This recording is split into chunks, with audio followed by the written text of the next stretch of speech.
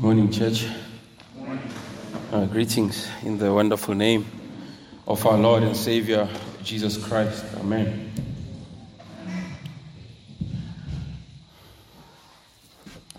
Please turn with me to Matthew chapter 4. Matthew chapter 4. And we are going to look at the first 11 verses. Matthew chapter 4 from verse 1 to verse 11. The title of my sermon is Jesus, our triumphant Savior. Jesus, our triumphant Savior. Matthew chapter 4, verse 1 to 11. Then Jesus was led up by the Spirit into the wilderness to be tempted by the devil. And after fasting 40 days and 40 nights, he was hungry. And the tempter came and said to him, "If you are the Son of God, command these stones to become loaves of bread." But he answered, "It is written, man shall not live by bread alone, but by every word that comes from the mouth of God."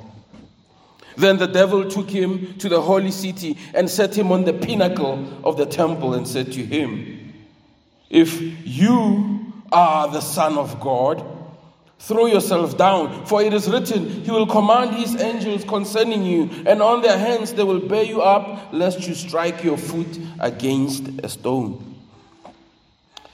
Jesus said to him again, "It is written, you shall not put the Lord your God to the test." Again, the devil took him to a very high mountain and showed him all the kingdoms of the world and their glory.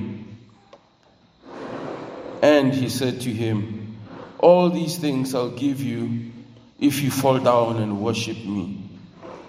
Then Jesus said to him, "Begone, Satan, for it is written, you shall worship the Lord your God, and him only shall you serve." Then the devil left him, and behold, angels came and were ministering to him. Amen.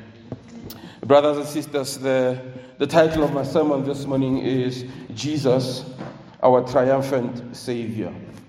Now, before we get into the sermon, I want to answer 3 questions that are critical to our understanding of this sermon, to understanding of this section of Scripture. And I want to ask these 3 questions. What is fasting? What is temptation? And who was tempting Jesus? Was it the Holy Spirit or was it the devil? Now, what is fasting? A biblical definition of fasting is a Christian's voluntary abstinence from food for spiritual purposes. And so there's these 3 key ideas here. It is Christian, and it is voluntary, and it is for spiritual purposes. So this is a strict definition of fasting. Martin Lloyd-Jones has a broader definition of fasting, and he says this, and we also accept this. To make the matter complete, we should add that fasting, if we conceive it truly, must not only be confined to the question of food and drink. Fasting should really be made to include abstinence from anything which is legitimate in and of itself for the sake of some special spiritual purpose. So Dr. Martin Lloyd-Jones here says, even though, strictly speaking, when the Bible talks about fasting, it's talking about abstinence from food, we can include other things other than food. So you can think about things such as TV, Netflix, or the internet, games, leisure, so on and so forth. And now, what is temptation? And I like this definition by Dr. Michael Milton. He says, temptation is the intentional enticement of a person by some bait to disobey God's revealed word. So temptation always comes in the form of distortion of God's word and defiance of God's mission. in the world. And so anything that distorts God's word and anything that tries to cause you to sin is temptation. So temptation in and of itself is not sinful, but leads to sin. And so who was tempting Jesus? Was it the Holy Spirit or was it the devil? We saw here on our passage, it says, then Jesus was led up by the Spirit into the wilderness to be tempted by the devil. So Jesus was led by the Holy Spirit to be tempted by the devil. In other words, God ordained the temptation of Jesus, but the devil is the agent of tempting Jesus, or as the Bible puts it, the devil is the tempter. Okay? So this is so that we are in line with what all of the Bible teaches about this doctrine of temptation. James chapter 1, verse 13 to 14, it says, when tempted, no one should say, God is tempting me. For God cannot be tempted by evil, nor does God tempt anyone. But each person is tempted when they are dragged away by their own evil desire and enticed. So brothers and sisters, here's a nugget here. If you have difficult questions about who God is and how God operates and what God does, it's helpful sometimes to memorize catechism questions. And one of the helpful catechism question and answers for me when it comes to difficult questions is this question that says, what is God? And the answer says, God is the creator and sustainer of everyone and everything. He is eternal. He is infinite and unchangeable in his power and perfection, in his goodness and glory, in wisdom, justice, and truth. And listen to this last statement, which is what helped me to think about this question. And nothing happens except through him and by his will. So nothing happens except through him and by his will. Now, brethren, let me state the focus of our sermon this morning. So now that we've got those questions out of the way and you all know what fasting is, what temptation is, and who exactly was tempting Jesus, now let's get to our sermon, the focus of our sermon this morning. Brothers and sisters, I want us to see 3 defenses that our Lord Jesus Christ used to overcome the temptations of the devil so that we can be ever confident in him and imitate his example when we are tempted. And so I want us to see these 3 defenses. So I want us to find our first method of defense from this first temptation of Jesus from Matthew chapter 4, verse 1 to 4. Now this text says, then Jesus was led up by the Spirit into the wilderness to be tempted by the devil. And after fasting 40 days and 40 nights, he was hungry. And the tempter came and said to him, if you are the Son of God, command these stones to become loaves of bread. But he answered, it is written, man shall not live by bread alone, but by every word that comes from the mouth of God. Amen. Now, brothers and sisters, pay attention to verse 3. If you are the Son of God. You see, the devil is saying this in the backdrop of God affirming Jesus as his beloved Son. See, Jesus stood before John to be baptized as a way of being set apart to his priestly service. See, Jesus stood before John the Baptist to make proclamations of salvation.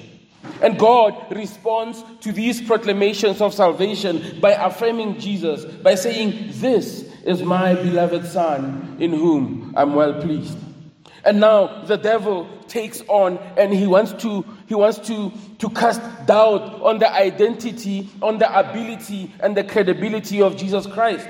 The devil comes and says, are you the Son of God for real? Do you think you can succeed where others failed? Adam tried and he failed. Israel tried and failed. Are you the one who is to fulfill the desires of the Father? And the tempter came and said to him, if you are the Son of God, command these stones to become loaves of bread. Command these stones to become loaves of bread. So, what is this temptation really? See, in order to understand what the temptation is, we must ask another question. What was the purpose of the fasting of Jesus Christ in the wilderness? Matthew does not tell us, but the parallel account in Deuteronomy tells us this. So remember, Jesus is appearing here as the true and better Israel. And we saw in Matthew chapter 2, verse 15, where it speaks about Jesus as the true and better Son of God, the true and better Israel, the one who has replaced Israel and the one who stands as the better Israel. And the parallel passages in Deuteronomy chapter 8, verse 2. I want you to notice the parallels here. Deuteronomy 8, verse 2 to 3. And you shall remember the whole way that the Lord your God has led you these 40 years in the wilderness. Remember, Jesus was led into the wilderness by the Holy Spirit to be tempted by the devil, that he might humble you. You see, this is the purpose of the time that Jesus spent in the wilderness, testing you to know what was in your heart, whether you keep his commandments or not. So what was the purpose of the fasting of Jesus? The fasting of Jesus was necessary to showcase his humility, his dependence upon his Father and the Holy Spirit. And it was also important to showcase what was in his heart, which is his desire to serve God. And you see, fasting does exactly that. Fasting reveals what is in our heart. One author who has written quite lengthy on this topic, Richard Foster, he says, listen to this, more than any other single discipline, fasting reveals the things that control us. This is a wonderful benefit to the true disciple who longs to be transformed into the image of Jesus Christ. We cover up what is inside us with food and other good things, but in fasting, these things surface. If pride controls us, it will be revealed almost immediately.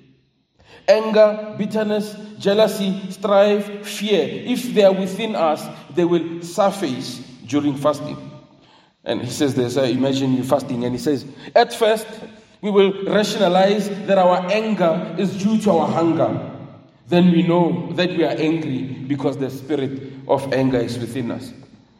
Isn't it? Fasting reveals what is in our heart. So you'd be fasting, and then later in the day, you lose your temper, or you shout, or you get angry, and then what excuse do you give? It's because I didn't eat anything. I'm fasting. But the truth is, it's not because you are fasting, really. It's because that fasting reveals what is in our hearts. So fasting in this purpose was to display the humility of Jesus Christ and to showcase what was truly in the heart of Jesus Christ. And so the first temptation, brothers and sisters, is not particularly about food and eating, but it's about casting doubt on the goodness of God. Listen to Matthew 4 verse 3. And the tempter came and said to him, if you are the Son of God, command these stones to become loaves of bread. The devil was saying to Jesus, what? The Son of God? Hungry? Why? To showcase your humility and to demonstrate your total dependence upon the Father and the Holy Spirit? Shame, man. Why is God doing this to you? God wants to humble you, the Son of God. Come on, God wants to humble you. Exalt yourself at once. Turn these stones into bread. Is it right that God should subject the Son of God to such limitations? Isn't this what the devil was saying to Eve in the garden? Is it right that God should subject you to such limitations? Come on, God is trying to deny you the good stuff. So the devil does the same to Jesus. He approaches Jesus and he says, "Hey, Jesus, are you the Son of God? Why are you fasting then? Where is your glory? Where is your pomp? Where is your splendor? Where is your majesty? Why does your Father subject you to such pathetic and humiliating exercises? Why humble yourself? Why must you rely on him? You deserve better than this. The Son of God. Are you the Son of God? Come on. Reveal your power at once. Turn these stones into bread and show everyone who's boss." See, the temptation is to doubt the goodness of God in what God is doing in your life. This is where the danger is. The temptation, in short, is this: the demands of God are not fair. You cannot be subjected to this. See, the devil was tempting Jesus to take matters into his own hands. The devil was saying, "Jesus, take a shortcut to glory. Jesus, you deserve better than this. Jesus, come on, reveal your power at once. Turn these stones into bread and show everyone who is in charge. And I know you can do it. Do it, Jesus. Reveal your glory at once. Take a shortcut to glory. Away with this humility." Do you see the tricks of the devil? He goes for your weaknesses, and then he uses those weaknesses to make you doubt the goodness of God, about the purposes of God in your life. He says, God has no right to deny you that. God is unfair. Do you realize that God is unfair? He says to you, God delights in your suffering. God is too restrictive. This is the temptation. Now, how does Jesus respond? Matthew chapter 4, verse 4. "Man shall not live by bread alone, but by every word that comes from the mouth of God." See, the idea here is not that Bible study is better than breakfast. Here's the key. And here's the first defense. Honoring God by doing what God has instructed in the Bible is better than sinful, instant, physical gratification. That's the first defense. Honoring God by doing what God has commanded in his word is better than a quick relief. Jesus quotes Deuteronomy chapter 8. Look here, Jesus, throughout this warfare with the devil, he is quoting Deuteronomy. And why does he not go to Psalms? Why does he not go to Genesis, to Exodus, to Leviticus, to Numbers and Deuteronomy? Jesus just goes to Deuteronomy to show the devil that I'm loaded. I can take you from just 2 chapters in the Bible. I can't take you anywhere else. But look, I'll just be confined here. And listen to this. "And you shall remember the whole way that the Lord God has led you these 40 years in the wilderness, that he might humble you, testing you to know what was in your heart, whether you'd keep his commandments. And he humbled you and let you hunger and fed you with manna, which you did not know, nor did your fathers know, that he might make you know that man does not live by bread alone, but man lives by every word that comes from the mouth of God." One theologian, Franz R.T., makes a comment of this section. He says, Jesus' use of this Old Testament text shows that he understood his experience of hunger as God's will for him at that time. And to evade that would be to call in question God's priorities and to set himself at odds with the Father's plan. As God's Son, Jesus must trust and obey and comply with his Father's purposes, because it was his Father's purposes for him to humble himself and go through the wilderness experience. Jesus responds by saying, "My fasting was to show that I am the true and better Israel. My fasting was to humble me. My fasting was to display my obedience and dependence to God. But if I turned these stones into loaves, I would be exalting myself. I would be bringing attention to myself. I would be displaying my pomp, my majesty, my miraculous power. I would be announcing myself as the magnificent one, the glorious one, the splendid one. But now is not my time to do that. So listen here, devil. No, man does not live by bread alone, but man lives by every word that comes from the mouth of the Lord. See, Jesus takes this temptation, he spins it around and he throws it back at the devil. Man does not live by yielding to their physical desires, but by trusting in God and obeying his commandments. Man does not live by yielding to drugs, to alcohol, to food, to pornography, to dissatisfaction, to gossip, to money, to greed, to pride, to complaining, to foul speech, to pride, and to cheating. But man lives by every word that comes from the mouth of God, honoring God by doing what God has commanded in the Bible is better than instant physical gratification. Honoring God is better than quick relief. Man does not live by bread alone, but by everything that comes from the mouth of God. Man does not live by yielding to his physical desires, but by being obedient to what God has commanded and has revealed in his word. Things may be hard. Following God may look difficult and unnecessary.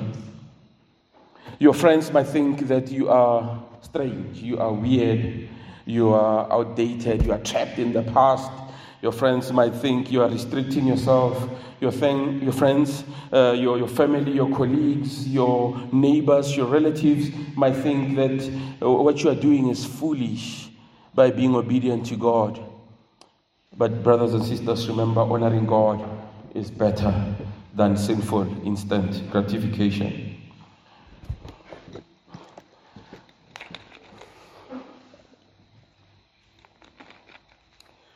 Jesus in the wilderness, tempted by the devil.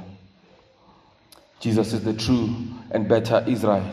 Because when Israel was in the wilderness, they looked at the immediate situation and forgot the promises of God. They forgot about the character of God. They impugned on the character of God. Their sinfulness made them to charge God of being evil. They engaged in revelry. Exodus chapter 32 tells us that they engaged in revelry. You know, the definition of revelry is lively and noisy festivities, especially when these involve drinking large amounts of alcohol. And when Israel was in the wilderness, this is what they engaged in. But what did Jesus do when he was in the wilderness being tempted by the devil? He remembered the word of God. He remembered that the way to glory is through suffering. He did not take the shortcut to glory.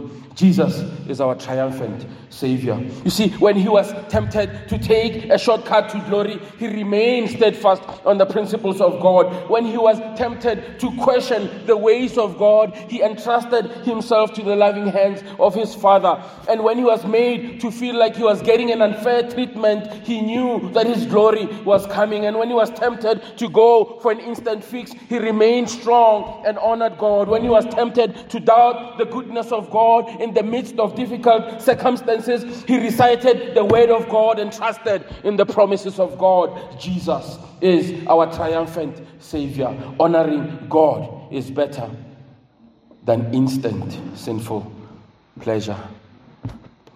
Jesus is our triumphant Savior, the true Son of God. He is attested by his triumph over temptation and sin. You see, the first foundational principle in fighting temptation is to realize that obeying God is better than the instant, temporary pleasure of sin. Let's turn to our next temptation and see how Jesus triumphed. 5-7, Matthew chapter 4. Then Jesus Then the devil took him to the holy city and set him on the pinnacle of the temple and said to him, listen to these words again, if you are the Son of God, throw yourself down, for it is written, he will command his angels concerning you, and on their hands they will bear you up, lest you strike your foot against the rock. All right. The devil is kicking into fifth gear. He said, okay, Jesus, you love scripture, huh? All right. One note, I concede. You hit me there with the Bible verse. Let me give you a Bible verse now. The devil took him to the holy city. He set him on the pinnacle. Says, if you are the Son of God, throw yourself down. For this time, Jesus, for it is written. It is written. Do something with that. You see, the devil failed in the first temptation, but he will not give up.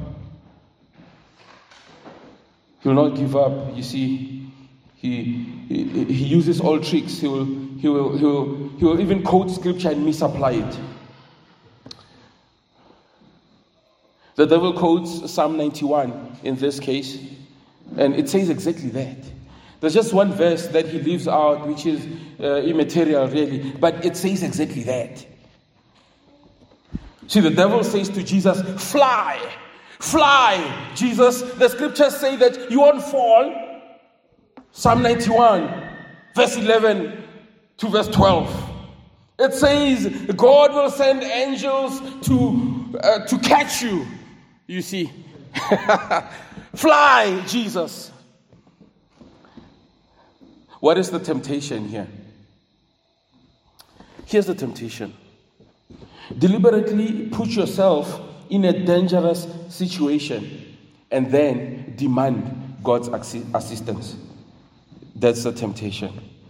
You see, the devil, yes, quoted the scripture correctly so, but he misapplied it. You see, here's the problem. The devil is saying, act as if God exists to serve you. Act as if God exists. Force God's hand. Fly, Jesus. God has to protect you. He has no choice. You are the Son of God. He has to. He has to. Fly. Throw yourself down. How does Jesus respond? How does Jesus respond? Look at verse 7. Then Jesus said to him, again, it is written, you shall not put the Lord your God to the test. You see, what does it mean to test God?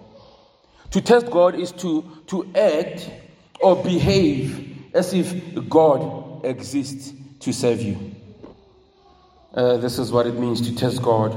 See, Jesus responds also from Deuteronomy chapter 6, verse 16, which speaks about the situation of the Israelites, which is described in Exodus chapter 17. See, the Israelites came to a place where there was no water. And if you track the history of the Israelites from Exodus chapter 15, they seem to be coming to these places without water.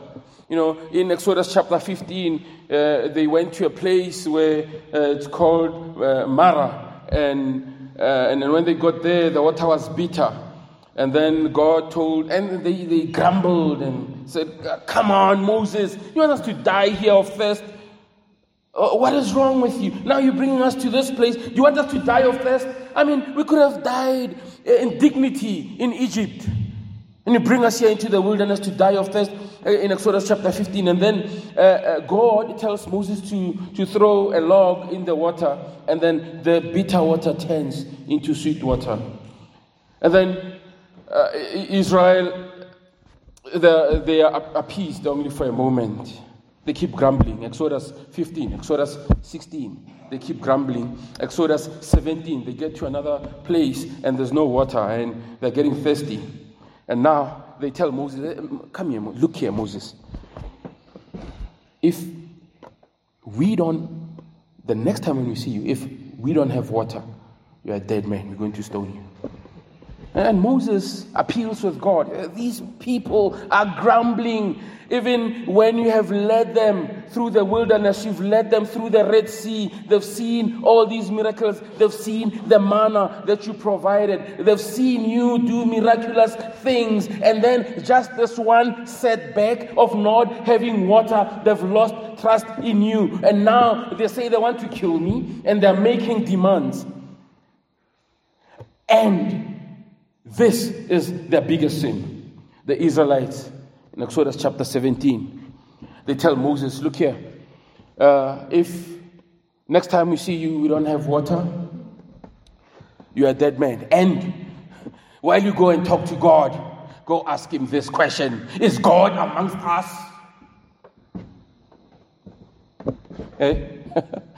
The nerve.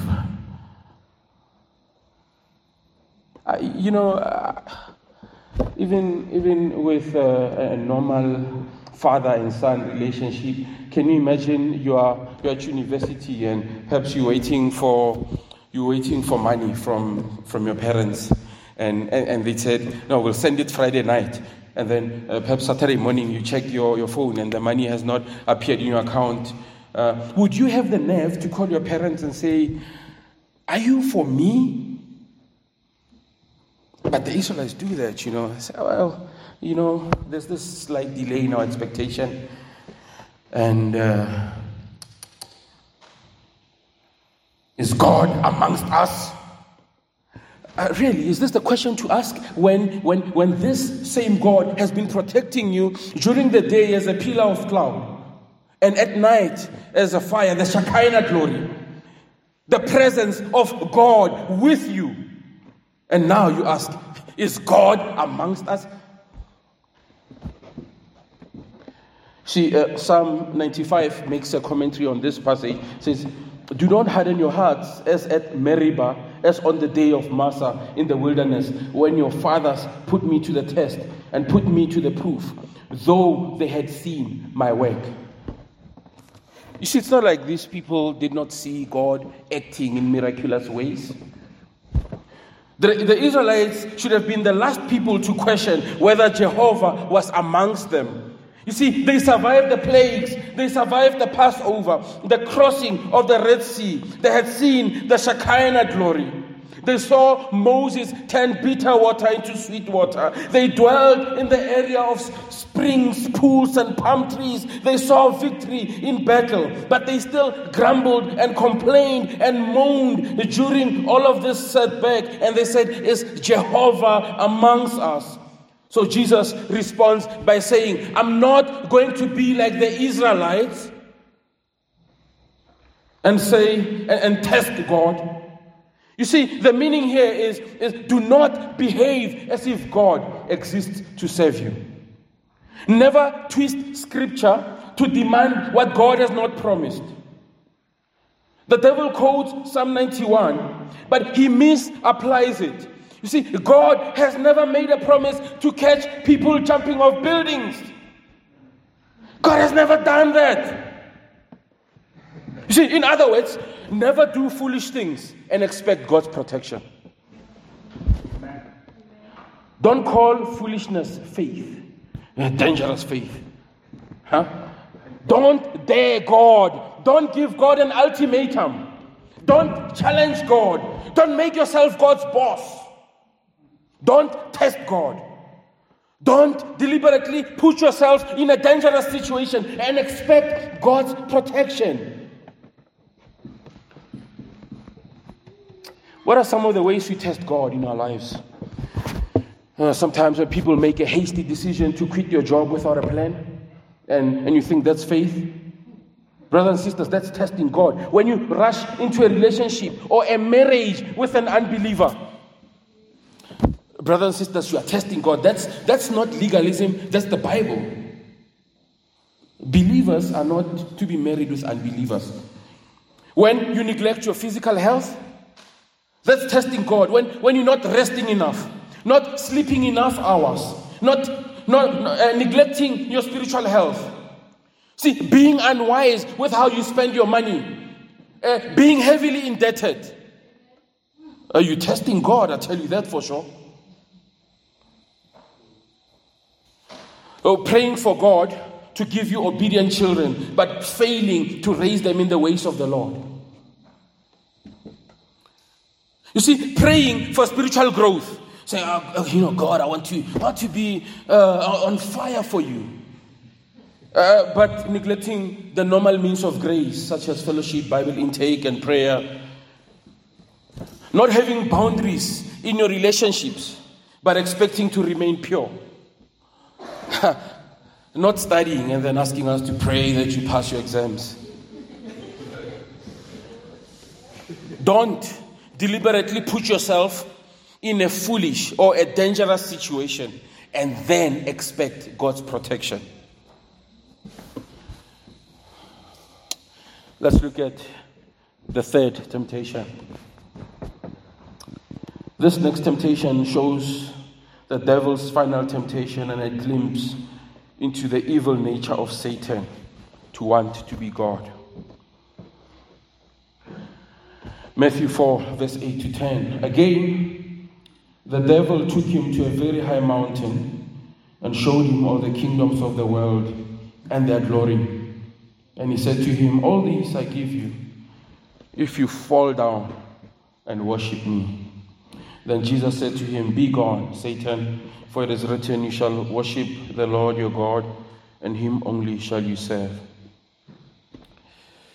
See, from the mountaintop, Satan shows Jesus all the kingdoms of the world in their splendor. Well, you might be asking, how did this happen? It could have been a vision.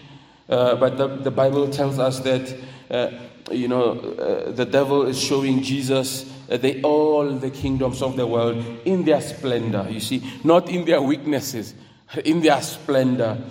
The devil shows Jesus all the kingdoms. See, the devil could have shown Jesus the entire Roman Empire. Look at this Roman Empire. See how it has conquered.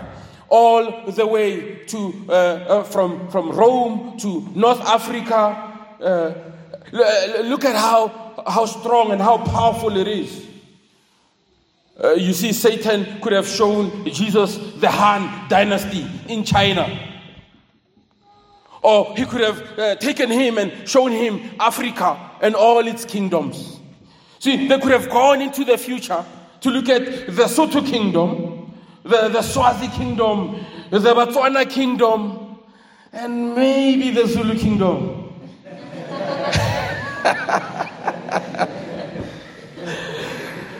See, they could have gone to our time today to see the superpowers. Russia, USA, Great Britain, Europe. The devil looks at Jesus and says, all this wealth is yours. Just for one gesture. Bend the knee. Come, Jesus, I want to make you King of Kings right now. I want to make you King of Kings right now. I give it to you, Jesus, King of Kings. King of Kings. Bend the knee, man. It's a small gesture. See, the gist of the temptation was for Jesus to obtain the crown without enduring the cross. Go straight to glory. Forget about the cross. Claim your kingdom at once. How does Jesus respond? Jesus is decisive now. He says, get out here, Satan. These words that Jesus said to Peter, because Peter was also doing the same thing. Nah, don't go to the cross. We're not about the cross. We're about the throne. See, it's important to remember that the devil cannot give what he promises. He doesn't have the character nor the means to fulfill his promises. You see. Then Jesus says to him, be gone, Satan, for it is written, you shall worship the Lord your God, and him only shall you serve. So Jesus takes charge now. He says, all right, the battle is over now, Satan. He responds with scripture again. He quotes Deuteronomy chapter 6, remember the Shema. Hear, O Israel, that the Lord your God is one, and him only shall you serve. See, Jesus says, I will serve my Father, by doing what he has called me to do. I will endure the cross. I will worship my God. My exaltation will come. But now, Jesus, take this. And even though Jesus said this in the future, in his ministry, this is what was in his heart. But now, Satan, take this. John chapter 6 verse 38, for I have come down from heaven not to do my own will, but the will of him who sent me. Luke 9:22, the Son of Man must suffer many things and be rejected by the elders and chief priests and scribes and be killed and on the third day be raised. That's my task. Mark 10:45, for even the Son of Man came not to be served, but to serve and to give his life a ransom for many. Be gone, Satan. How can we fight temptation here as a church in Pretoria West? Give temptation or give sin its real biblical name. You see, when you say that I'm struggling with my eyes, and you don't say, well, I'm struggling with lust. You see, when you say lust, you give it its real name, it's weighty. And then we fight temptation together. See, sin grows stronger in its secrecy. But as a church, we exist here not only to evangelize, but to edify the saints. Not only to evangelize the lost, but to edify the saints. So we fight sin together. That's why we have GCs. We have normal means of grace. We have scripture, we've got fellowship. You've got other mature believers that you can depend upon here in this church. You can speak to Pastor Donovan if you're not sure who to talk to. You can speak to Heather if you don't know who to talk to. You see, we fight sin together.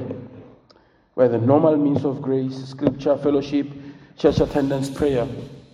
Also, brothers and sisters, and this is my assurance to you as a leader in this church, that we fight sin graciously. When someone tells you their struggles, I can tell you I'm not going to react like it's over with you. And no one in this church has that attitude. We fight sin graciously and we fight sin aggressively. We wage war on sin. We want to cut it at its root. We want to deal with it decisively. We don't want to be comfortable with it.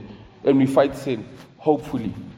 We are empowered to conquer sin by Christ. Titus 2:11, for the grace of God has appeared, bringing salvation to everyone, and it instructs us to renounce ungodliness and worldly passions and to live sensible, upright, and godly lives in this present age. We have the power to conquer sin, and that's why we will fight sin and temptation, hopefully.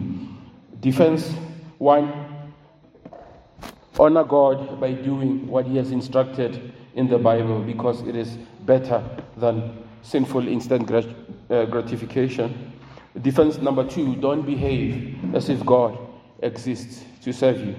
Defense 3, God alone is worthy of worship and service. Live for him. Don't take the glory to yourself.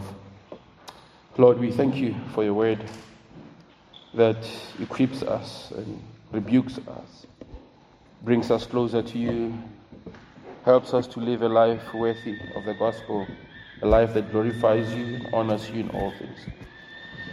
We thank you for this time of worship, and we ask that you keep us steadfast, depending upon you. In Jesus' name, amen. Amen. Amen.